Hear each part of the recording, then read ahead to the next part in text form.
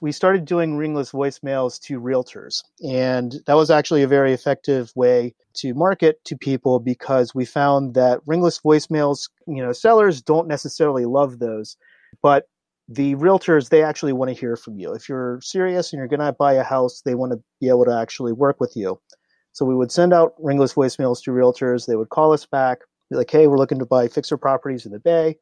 And that's actually how we found our very first deal together in San Mateo, was through a pocket listing with a realtor.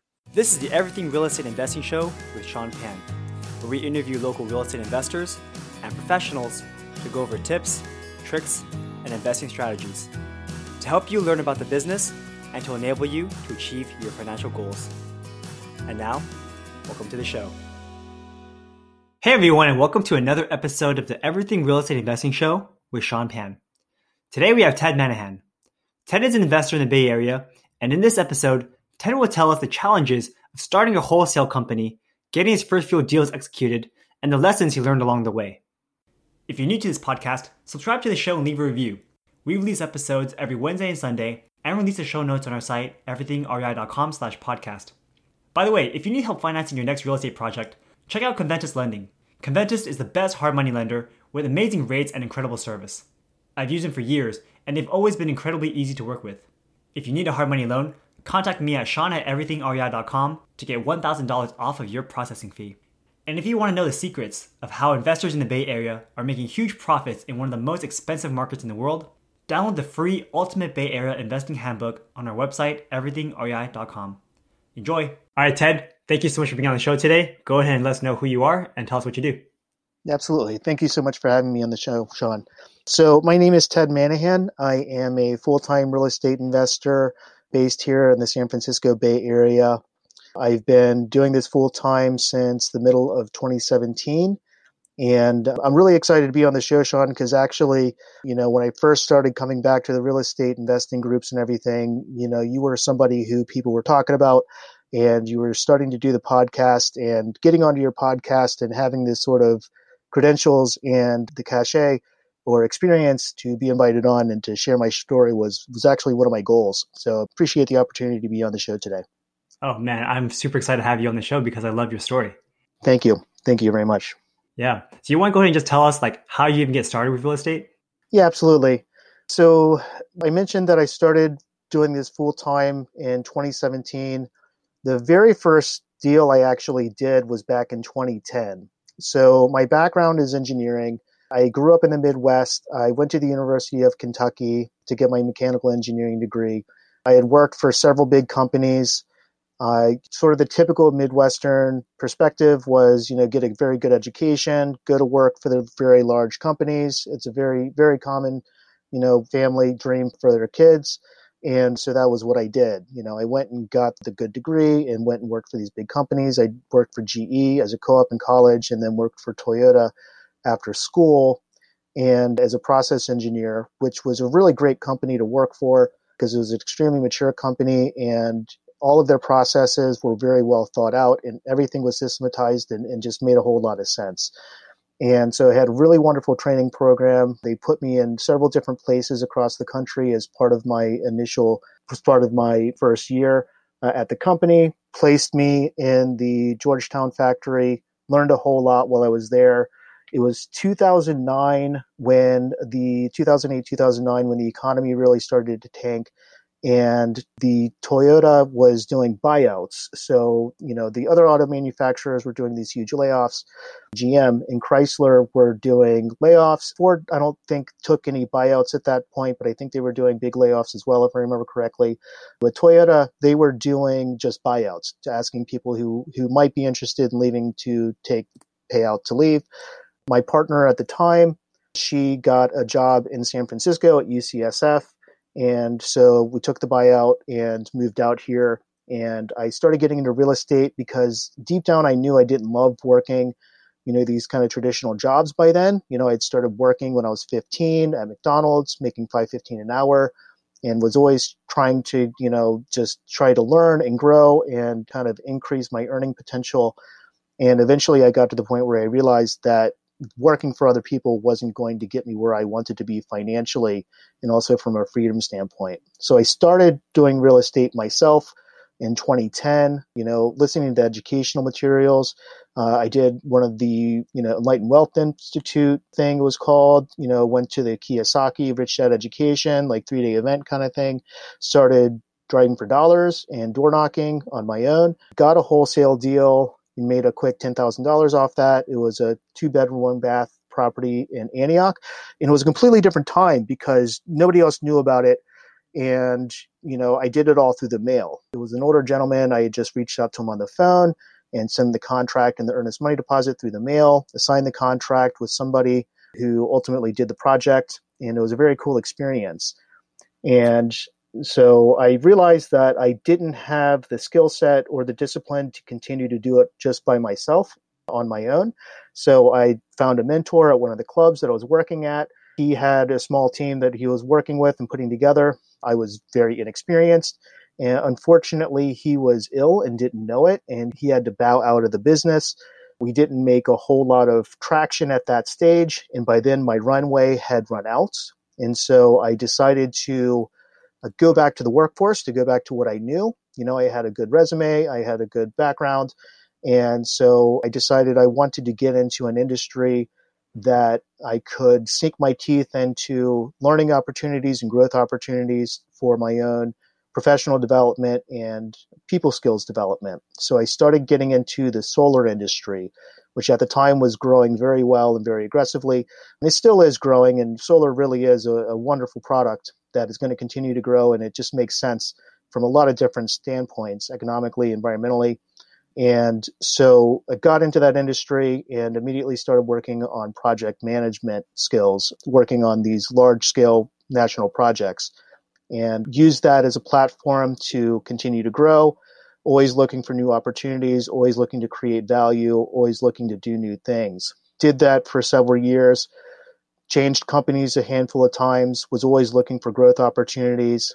And it was 2016, 2017, where I had finally gotten to a point where I had saved up enough capital where I was ready to kind of step away from working for working for others. I had enough capital set aside to, give myself a good probably 2 years to, focus on actually doing this myself. Because I'm the kind of person that if I have a job, I'm going to focus on that. If I make a commitment to do something, I'm going to do it, and I'm going to push myself to do it to my best. And so, I really respect people that have the ability to have a job, but also compartmentalize that and work on their own thing at the same time. It was difficult for me to do that because I was always just throwing myself into whatever project I was working on. So when it was time to walk away in mid-2017, that's what I did. I, gave 3 weeks notice. I had just launched a big program and took a couple of months off, took some vacation with my then girlfriend, my now wife. We traveled a little bit, took time off. I took some courses at CCSF, City College of San Francisco, marketing courses, business courses. And end of the year 2017, I was like, okay, I'm ready to do this again. So I sat down, did a direct mail marketing campaign on my own, did everything wrong. I paid too much. My list wasn't as refined as it should have been, and I only did one drop, so I didn't have that consistency. So I kept going to these clubs, and I just kept meeting and networking with people and just kept putting myself out there until eventually I started doing things and meeting people, and eventually got paired up with my current partner, Jason Leffley, who's fantastic. We work really well together. Met him at these clubs, and we just go out there and we work very well together, and we work hard and just go out to make these things happen. That's an amazing story. And it's really cool that in 2009, when most people were like terrified of getting laid off and not having a job, you were actually excited because you said, this is my opportunity to create my own business. Yeah, absolutely. Yeah, it was a unique opportunity, and I was definitely uniquely situated because I was fortunate. I didn't have a lot of student debt. I had gone to a state college. My father had helped pay for college, and I worked, and I also got some scholarships. So thankfully, I didn't have any student debt, and I had been working for several years, and so was able to utilize the opportunity to go after something new and something different. So I was very fortunate. And how long was that gap in your resume between when you left that first job and got your second one? It was about a year, I would say, maybe a year and a half. So I moved to San Francisco in 2009. That was July 2009. And it was probably a year and a half. That's right. It was that following. So it was about a year and a half. That gap is what that was. I actually got the job through a temp agency. And I'm glad you bring that up because, stepping away from the career and having gaps in your resume definitely presents a risk because I had gone from full-time great benefits with a super large company. But because I had that stagnation period, that gap in my resume, my best opportunity was actually to go work for a temp agency.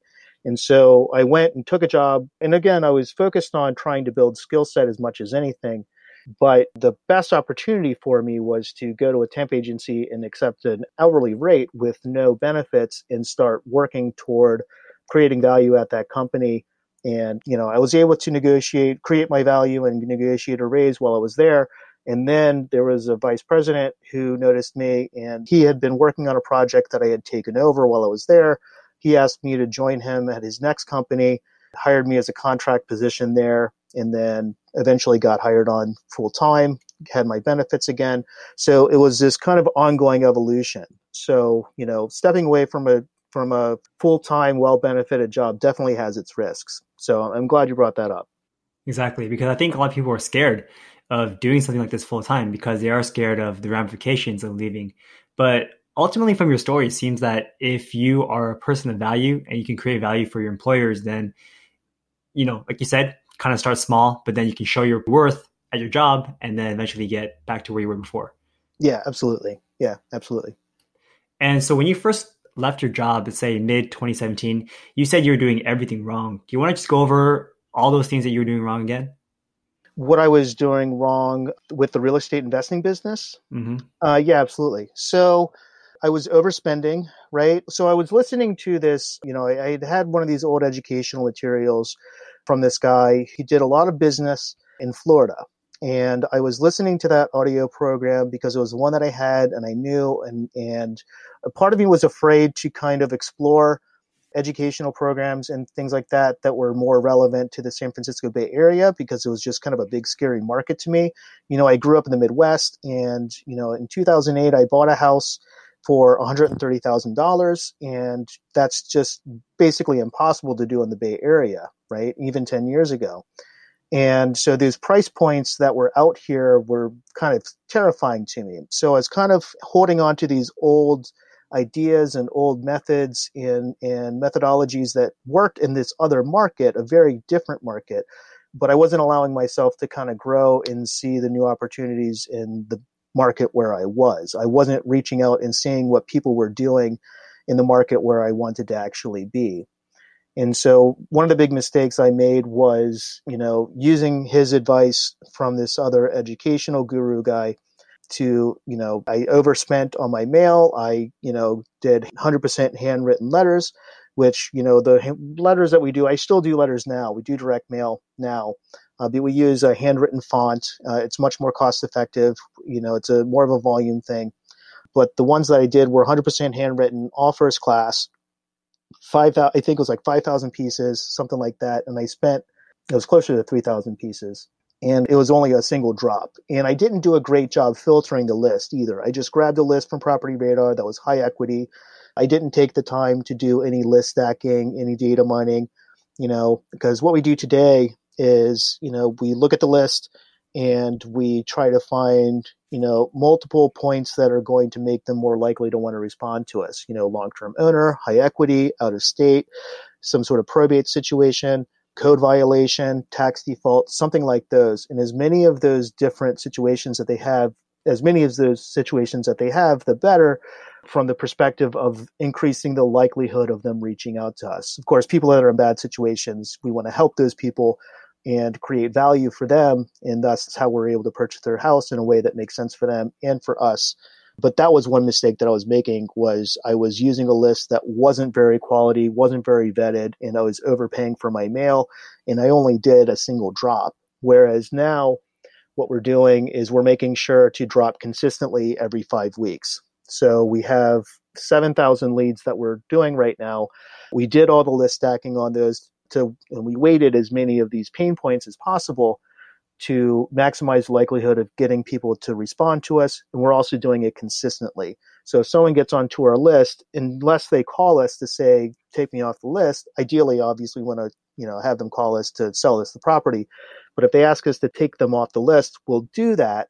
But if they don't call ever, then they stay on the list until the house either sells or they call in. Yeah.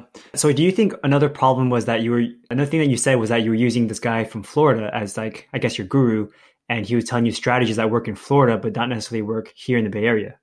Yeah, absolutely. And his sales technique was very different than, the kind of stuff that I'm learning now and I'm using now effectively.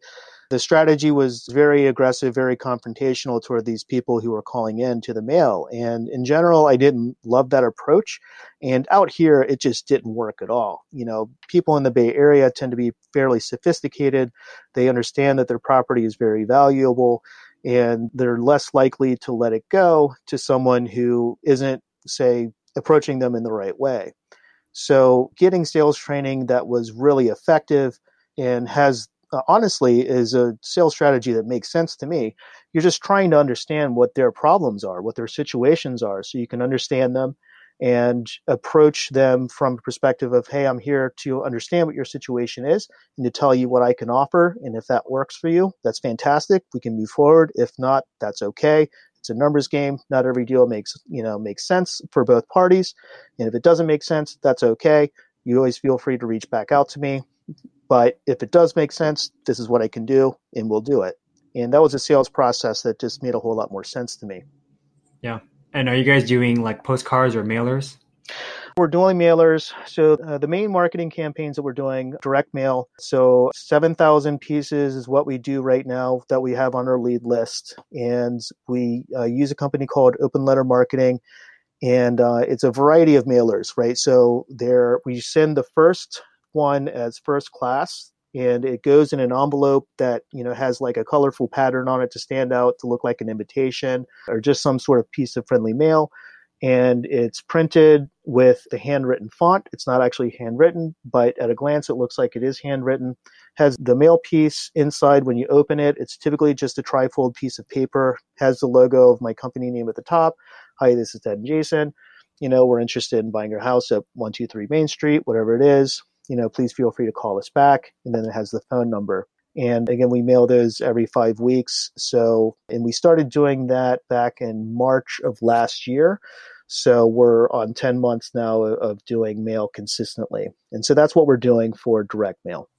That's cool. I actually had the CEO of Open Letters Marketing, Justin Silverio, on my show a couple episodes ago. And yeah, I actually use your service to mail out some stuff over in San Carlos, but my volume is too low, so I didn't get too many responses from it. Like here in the Bay, you're probably getting like one call per 1,000 that you send out, right? I don't know what kind of rates you're getting. It's under 1% for sure. Yeah, it's probably a third of a percent or so. Yeah, somewhere in there. Yeah, and then you just have them call you guys directly, and then you pick up the phone any time of day. Yeah, well, we use CallRail is what we do. So the number routes to the CallRail server, and it will ring both of us simultaneously. So one of us will catch it. We do a good job of covering for each other if we're taking vacation or something like that. I just got married this past October, and I was out of the country for my honeymoon. So Jason took over the business during that time. Jason likes to go to Burning Man every year. When he goes to that or camping or something like that, I catch the call. And that was one of the other mistakes that I made actually early on, was I also used an answering service for the direct mail. So that was actually additional cost that I had done. And some people like to do that, and that works for them. I didn't have the best experience using an answering service just because it seemed like people were asking them questions that they didn't know how to answer. And everybody I'd talked to who was doing the business well and doing it consistently in the Bay said, yeah, I answer the phone myself. And that's, just the best way because I want to catch them and talk to them and be able to convert them. I think eventually we'll have live VAs answer the phones. I know a lot of people do that as well. But right now, yeah, we're answering them ourselves. And we'll catch them.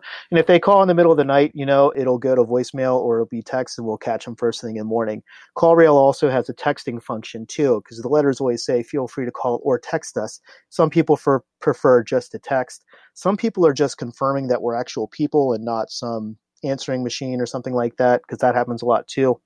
People appreciate getting a live person. a lot of the time it's interesting too, because a lot of people will call and be like, is this a real person? Is this Ted or Jason? And people appreciate talking to the actual person who's addressed on the actual mail piece. So that's one thing that we found is effective as well.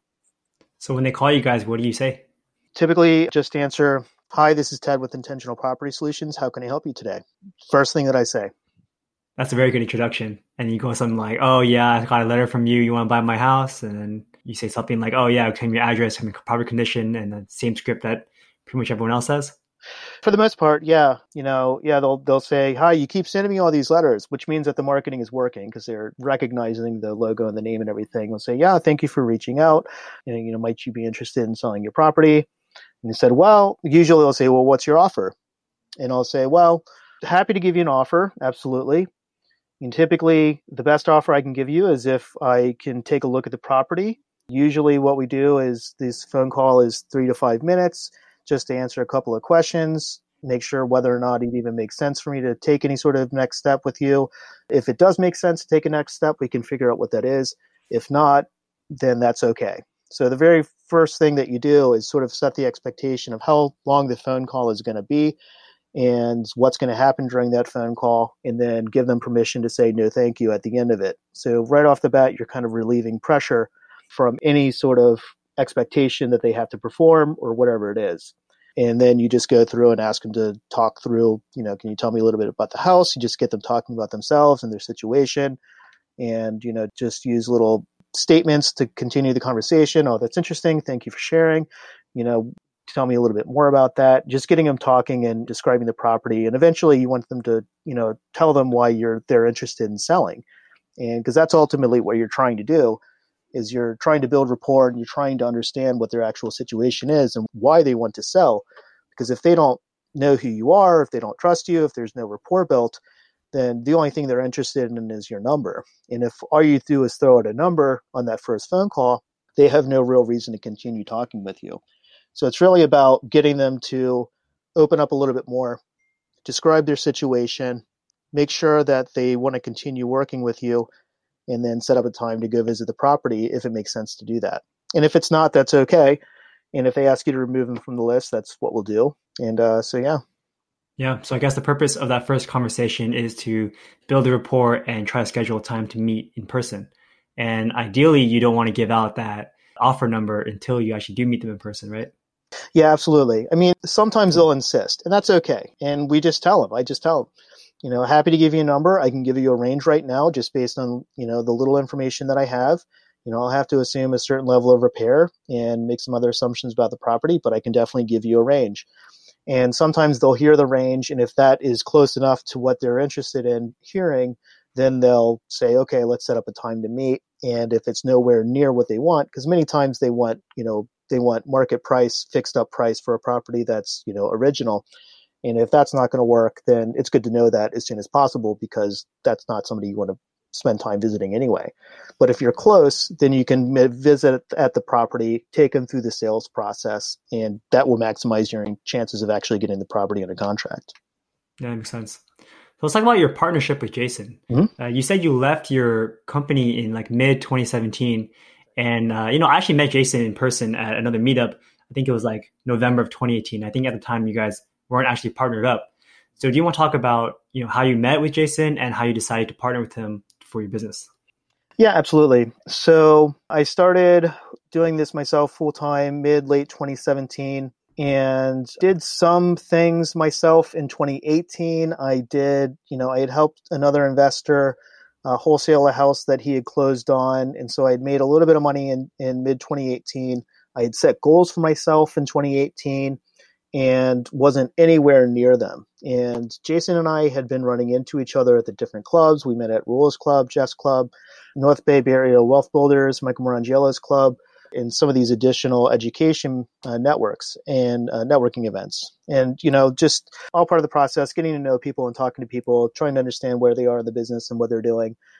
Jason had been doing it full time as well.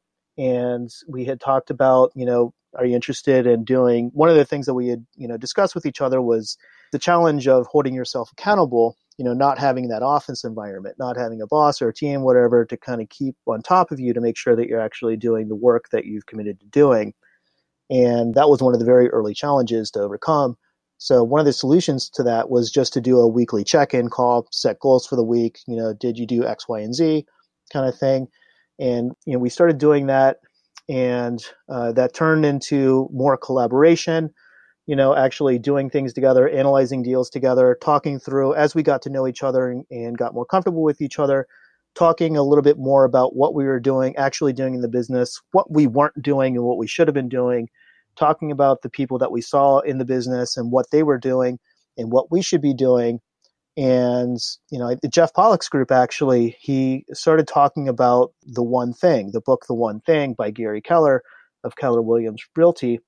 And one of the things that he talked about in his group was, if you're lacking in something and somebody has a complementary skill set, if 1+1 is much greater than 2, then partner up with that person and collaborate and work with that person and see what skills you can complement each other. And, if you need accountability or support or whatever it is, it just makes sense to work with somebody or with a team that will be able to provide that piece that you're lacking, whether it's capital or time or knowledge or whatever it is.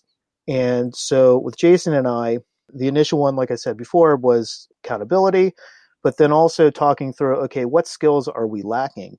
So it became, okay, what skill sets should we actually start sharpening? So that turned into, well, let's maybe start doing some door knocking together. Let's start doing some driving for dollars together.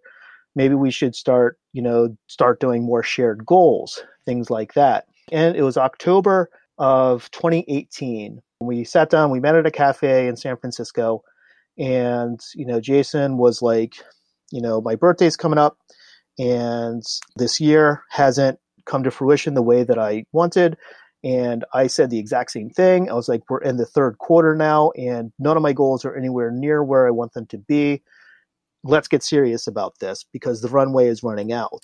And so we sat down and we started looking at The One Thing, book by Gary Keller, started actually planning a lot of our goals and a lot of the year together, started doing the door knocking, the driving for dollars.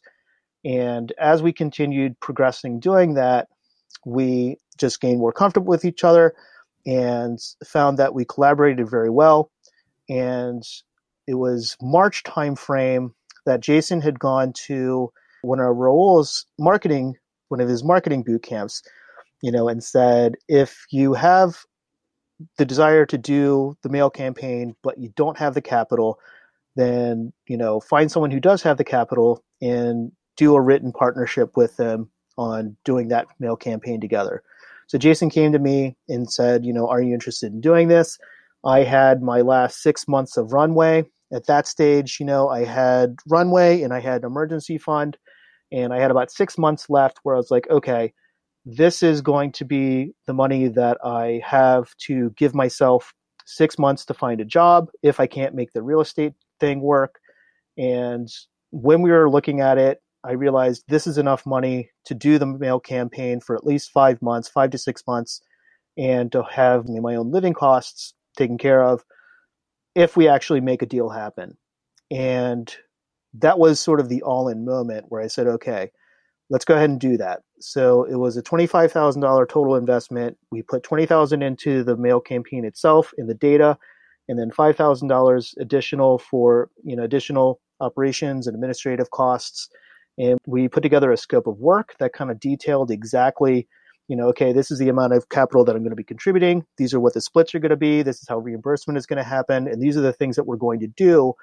And that included specific activities that we were both going to do, right? Cold calling. We were doing a lot of cold calling at the time, continuing to do the driving for dollars and all of the inbound calls. And Jason has a background and is a software background. And so he's very good at setting up systems and going through the data. So he handled that piece very well. I handled a lot of the front relationship management with realtors and other people that we were reaching out to. And both of us answered the calls, and we're constantly just coaching each other. And so we started that mail campaign end of March and of last year. And we didn't get anything right away because those things take time to kind of come to fruition. But during that time, we started learning new skills. We started doing ringless voicemails to realtors. And that was actually a very effective way to market to people because we found that ringless voicemails, sellers don't necessarily love those, but the realtors, they actually want to hear from you. If you're serious and you're going to buy a house, they want to be able to actually work with you. So we would send out ringless voicemails to realtors. They would call us back, be like, hey, we're looking to buy fixer properties in the Bay. And that's actually how we found our very first deal together in San Mateo, was through a pocket listing with a realtor. So before we go into that, man, it's super ballsy of you guys to actually go all in and like your last couple of months savings, you're going to put into a direct mail campaign. That is very, very ballsy, and kudos to you guys for having the guts to do that. Thank you. And yeah, I don't necessarily recommend that for people who are listening to this right now. At that stage, for sure, we were all in at that stage. And for me, it was, we had built up enough skills and we had been doing it long enough. And I was like, if I don't try this, if I don't give this my honest, all-in effort, I'm always going to wonder whether or not I could have actually done it. If I use this runway to go back and find a job that I know I'm not going to be satisfied in doing, I'll still have a family and I'll still live a good life and everything, and I'll be happy, but I'll always wonder whether or not I actually could have made it work the way that I always dreamed that I could. And so, yeah, that was definitely the all-in moment and definitely stressful, but it worked out and very glad that I did it. Absolutely. I mean, it takes a significant amount of effort to actually make direct mail work. Like when I was doing in maybe late 2019, I was sending out 400 pieces of direct mail to some specific targeted places in San Carlos. And I got some calls back, but it didn't work out. Whereas before I sent out maybe 7,000 pieces with Sean Cali, and we actually got a deal out of it. We got a very profitable deal out of it. And you need to have the balls to commit. But the thing is, we say it's gutsy because you're spending your last runway. But if we play a video game, I made a video about this on YouTube, but you play a video game, right? And you know that if you spend 10,000 gold, you can get the best weapon. And the best weapon means you can go kill a bigger boss and make 20,000 gold or whatever. No one cares about that in a video game. They're totally okay with spending all the money they have because they know they can make it back in the future. But for, I guess, real life, people don't feel that same way. And that holds them back a lot of the time. Yeah, absolutely. Well, and it's understandable because, it's a lot to risk, and I was uniquely situated. I didn't have children to take care of, I had a partner that romantic partner, my girlfriend, who is now my wife. I knew that she was supportive of what I was doing. And, she was like, this is your dream. You should do it. This is your money. And she knew that if it didn't work out, that I could go back and get the job and rebuild and do all that. So there is risk. And so I understand it's not for everybody.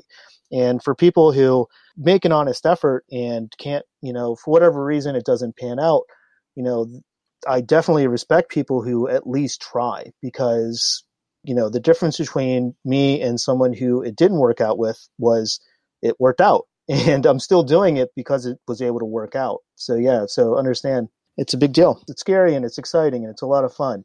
And at the end of the day, you just kind of got to decide for yourself what you want and go after it. Makes sense. And so how long was it until you actually got your first deal from that agent?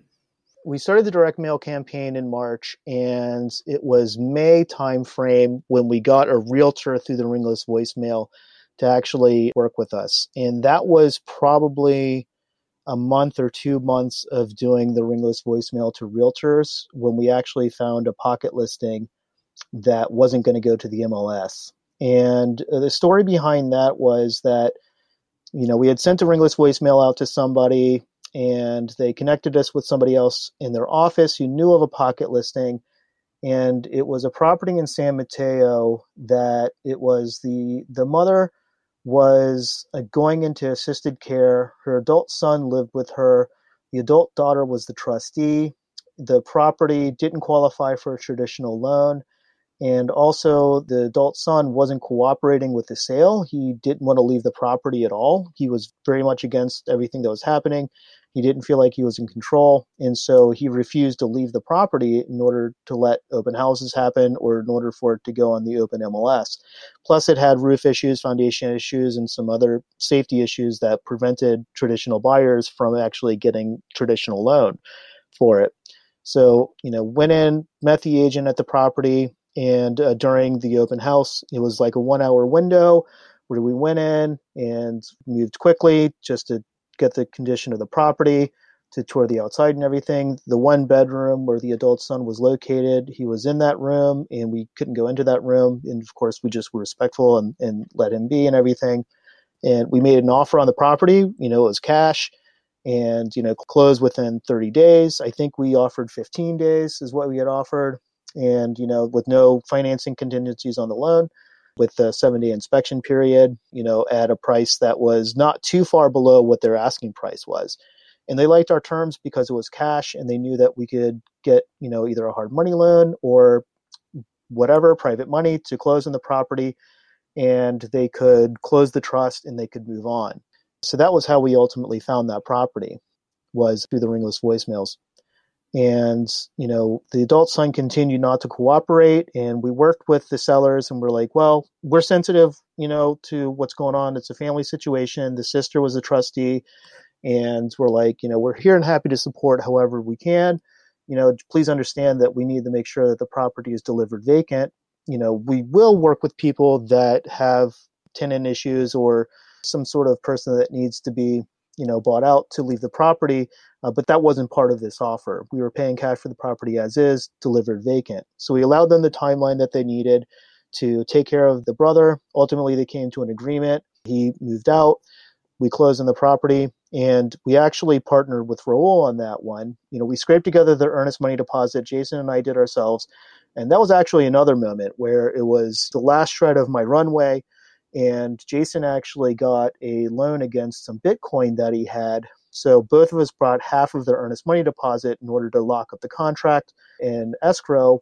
And then we partnered with Raul, did a JV agreement, and closed on the property with his company. And then he had contacts at a hedge fund who were interested in parking some of their capital and immediately resold it to them about a week later for a hefty profit.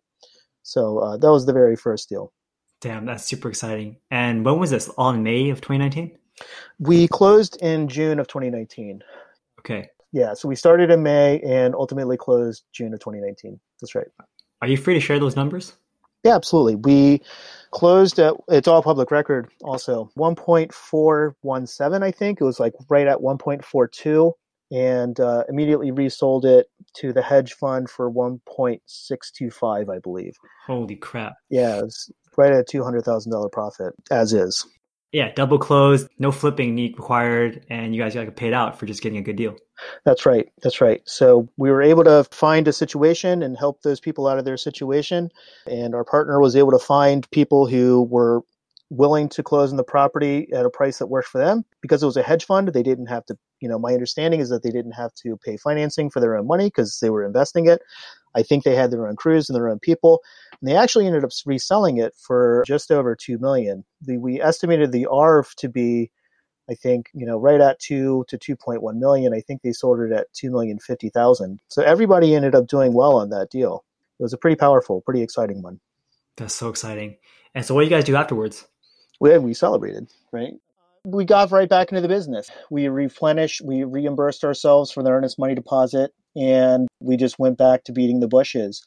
And by that time, one of the direct mail pieces had made its way back to us. So there was a property in San Francisco. The sellers had purchased it, 30 plus years ago. They lived out of state, I think in Idaho. And they had gotten one of our mail pieces and they gave it to a realtor friend of theirs. And they said, we're interested in selling. We're not selling yet, but we'll keep you posted. Just reach out to these guys and see if they're interested. Because if they want to buy the house at a price that makes sense for us, then we're happy to do that without going to market.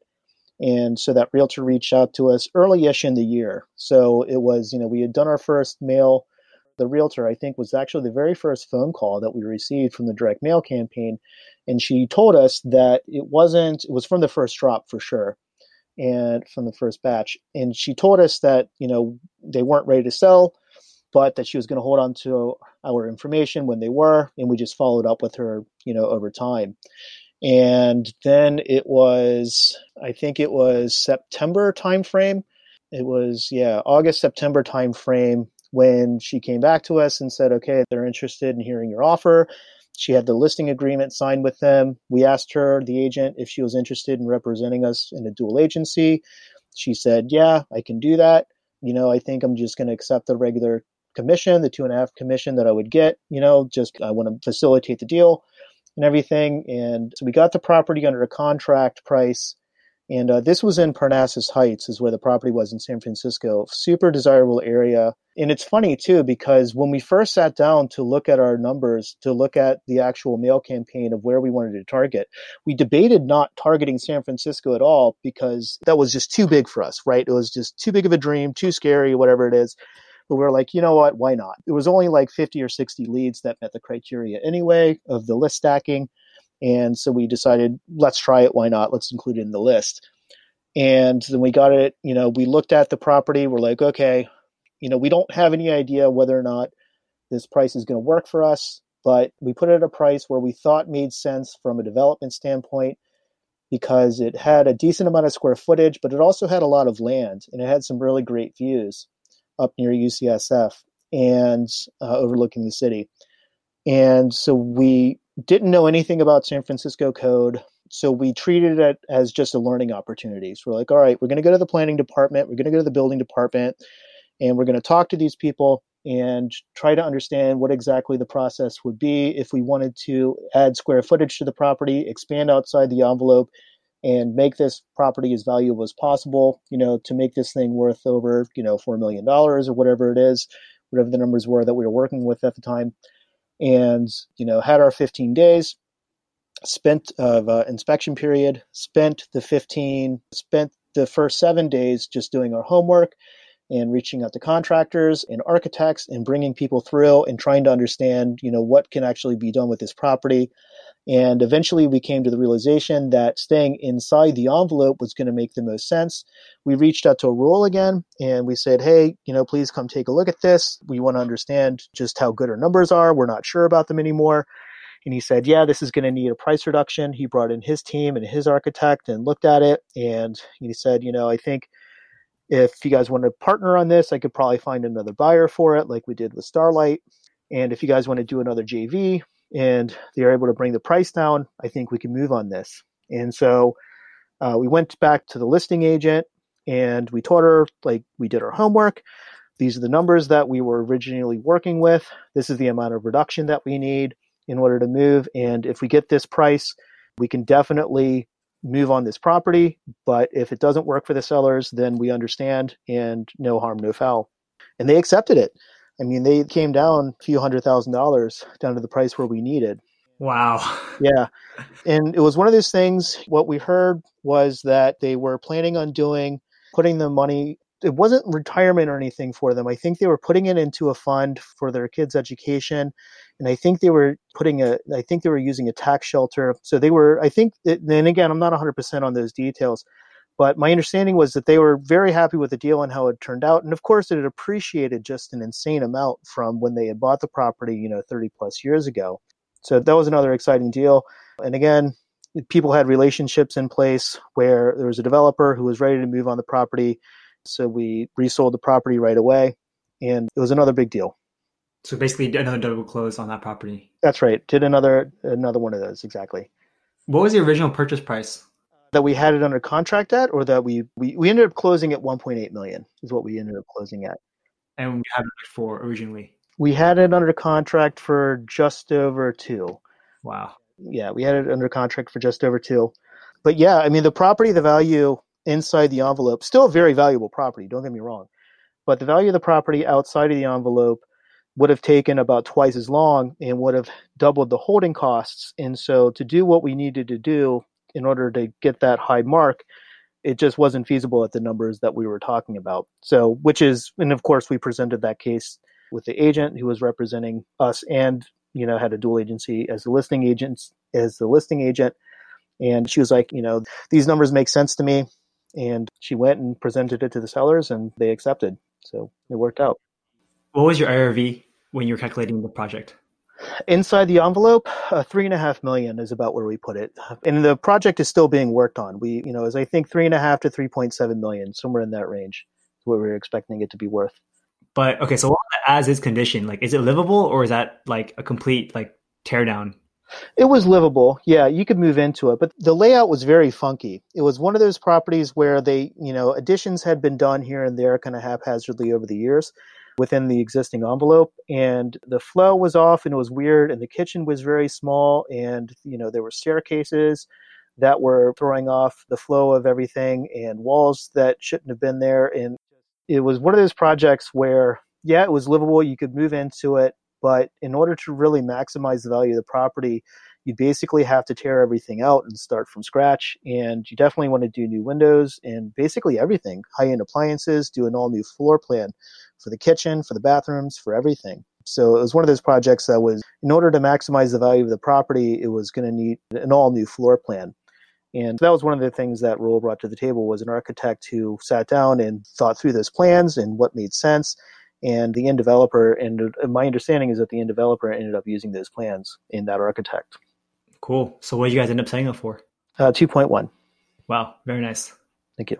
Yeah. So it was another exciting deal, and very blessed and very fortunate, and it was one of those things where the hard work and the perseverance and just focusing and doing your best and trying to find and work with the right people, it just ultimately really paid off. Exactly. Like I remember seeing you guys, I think maybe it was June or July, and you guys just had this aura of like, yes, it's working. And finally, like everything's bearing fruit. Exactly. It's a validation. This is working. I haven't thrown everything away. Right? It was very exciting. And it continues to be exciting, because it's, for me, the most exciting part of it is really about the growth. It's about being able to take control of my own destiny and, working for these big companies. That was gratifying at the time, but I always had a vision of how things could be and how they could always be better. And I always wanted to kind of be the person kind of deciding, okay, this is how things should go and how they should be and what we can do. And that's actually, it's scary because you're the only person. You're the one that's responsible for what you do and how you're actually spending your time. But, when you take that leap and you start working toward it and you start making it work, it's super exciting and very gratifying. And so what are you guys doing on a day-to-day basis now? Are you still doing cold calling, door knocking, and driving for dollars? Still doing the direct mail. So that's going out on autopilot. So feeding that machine to make sure that the direct mail is going out consistently. Doing lots of realtor voicemails still, so sending out a lot of ringless voicemails to realtors, also doing a lot of emailing to realtors, so reaching out to people. And I'm actually now looking for my own private residence. So my wife and I are looking for our own property to buy for ourselves, ideally a triplex or a fourplex somewhere in the Bay Area. And so we're reaching out to realtors to see if they have anything off market or coming soon, something that hasn't hit the MLS yet and something that we might be able to purchase, live in ourselves. So doing that, but also at the same time looking for multifamily properties and answering phone calls. We're not doing driving for dollars so much anymore, actually, and that's simply a time issue, right? We had gotten to the point where we had all this return mail and we would skip trace the return mail.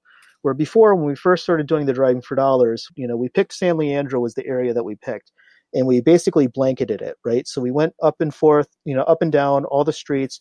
We had an app that would actually track where we were. So we actually have maps that showed exactly where we went, and so we could trace on the map to make sure that we, hit every nook and cranny and every street in that city. And then we also would take direct mail that was returned, the first class mail. And we would take the direct mail that came back, that was returned, and we would skip trace it. And then we would go try to do door knocking, targeted door knocking to that return mail. So we did that as well. But that was, unfortunately, we both enjoyed doing that. It was one of those things that, like, we weren't very good at the door knocking and the driving for dollars at first because, it's a new skill and you're talking to new people all the time. And anything new is kind of scary, and everything new is, when you're not good at it, you don't like doing it. But once you get better at it, you start liking to do it. And we actually miss it now because we got pretty good at it. And things that we had been looking and driving for dollars a year ago is actually now coming back to us. We actually have been talking to a seller the last couple of weeks who was a driving for dollar lead that we had identified. We started mailing them and they reached back out to us over the last few weeks. We're still talking with them. They're still interested in working with us, it sounds like. And then also another property that I'm visiting tomorrow, same deal. It was a driving for dollars lead. And so it took, that was May of last year when we first, reached out to these people. And now it's January, so that's 8 months. So it takes time for these things to come back. but we're not doing the driving for dollars simply from a time standpoint. Both of us are still answering the phone calls, visiting properties. Jason is developing some software to help automate our tools as much as possible. So that's the bulk of what we're doing right now. So trying to automate the business as much as possible, leveraging technology, always sharpening our skills, always trying to look forward and learn the new skill set and do the next thing. Yeah. And like I mentioned before, one of the main reasons why I wanted to have you guys on the show, or I guess one of the main reasons why I want to have you on the show is because your story is basically one of like extreme perseverance, where you go for like 2 years of having no deals, no prospects. And 2 years later, after getting beaten down and seeing your runway basically shrink to zero, you still basically went all in and put all your money in these deals. So how do you have the confidence to keep going without these prospects? And what tips can you give to new investors who might be in the same boat? Yeah, absolutely. I mean, I would say that the most important thing is to understand what you actually want. Most people don't decide in life what they actually want. They kind of just go from thing to thing. So, if you're in real estate and you're trying to make it work and you're trying to understand what you can do better, I would say that the most important thing is to understand what it is exactly that you want out of life and what real estate specifically is going to do for you. For me personally, it's about independence and freedom and personal growth and being in control of my own destiny in terms of where I'm going and where I'm headed. But if you understand what it is exactly that you want and you understand why you want it, being able to draw on that motivation when times are tough is going to be the thing that helps drive you the most. And then once you understand what you want and why you want it, and when it's a part of your identity and who you are, you can start figuring out strategies actually to do it. And you can start figuring out what exactly you don't have that you still need in order to get you to that next level. Whether it's, an accountability partner, or if it's capital, you can find someone who has the capital. If it's relationships, you can go networking and you can meet people and keep putting yourself out there. But the most important thing is to understand why you're doing it, what you really want out of it, and then to stay focused on it long enough to make it stick. Because making it stick is one of those things that it takes time and it can be challenging. So you need to make sure that you give yourself time to do it and to make sure that you're giving yourself permission to make mistakes and learn from those mistakes, because that's really a critical piece of it. Awesome. So Ted, how can people get in contact with you? Yeah, absolutely. So my cell phone number, direct cell phone, 415-937-4759. You can also check me out on my website. My email address is ted@intentionalpropertysolutions.com. So TED@intentionalpropertysolutions.com. That's INTENTIONAL property solutions with an S at the end.com. I'm very practiced spelling that out, talking to realtors. Spelling that on the phone and maybe to sellers as well. Exactly. Cool. All right, Ted. Well, thank you so much for your time. It was a pleasure having you on the show. Sean, thank you very much for having me. It was a whole lot of fun. And thank you again. This was a watermark moment for me and really appreciate the opportunity. Here are some of the key takeaways from this episode. You should never give up in this business.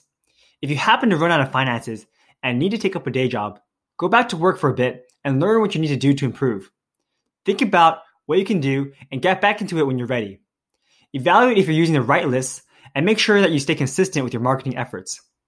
Stay with it, partner with the right people, and you'll be a successful investor as well. I hope you enjoyed this episode. You can find the show notes and other episodes on our site, everythingrei.com/podcast. If you live in the Bay Area, join our meetup group where we meet up twice a month in San Jose at meetup.com/everythingrei. And if you thought this was a great episode, let me know what your key takeaway was and share it with a friend who's interested in real estate investing. Thanks and have a great day. This was another episode of the Everything Real Estate Investing Show with Sean Pan. If you enjoyed the show, leave us a 5-star rating. It will only take a second and it'll help a lot. You can contact me at sean@everythingrei.com. That's SEAN@everythingrei.com. Thanks and have a great day.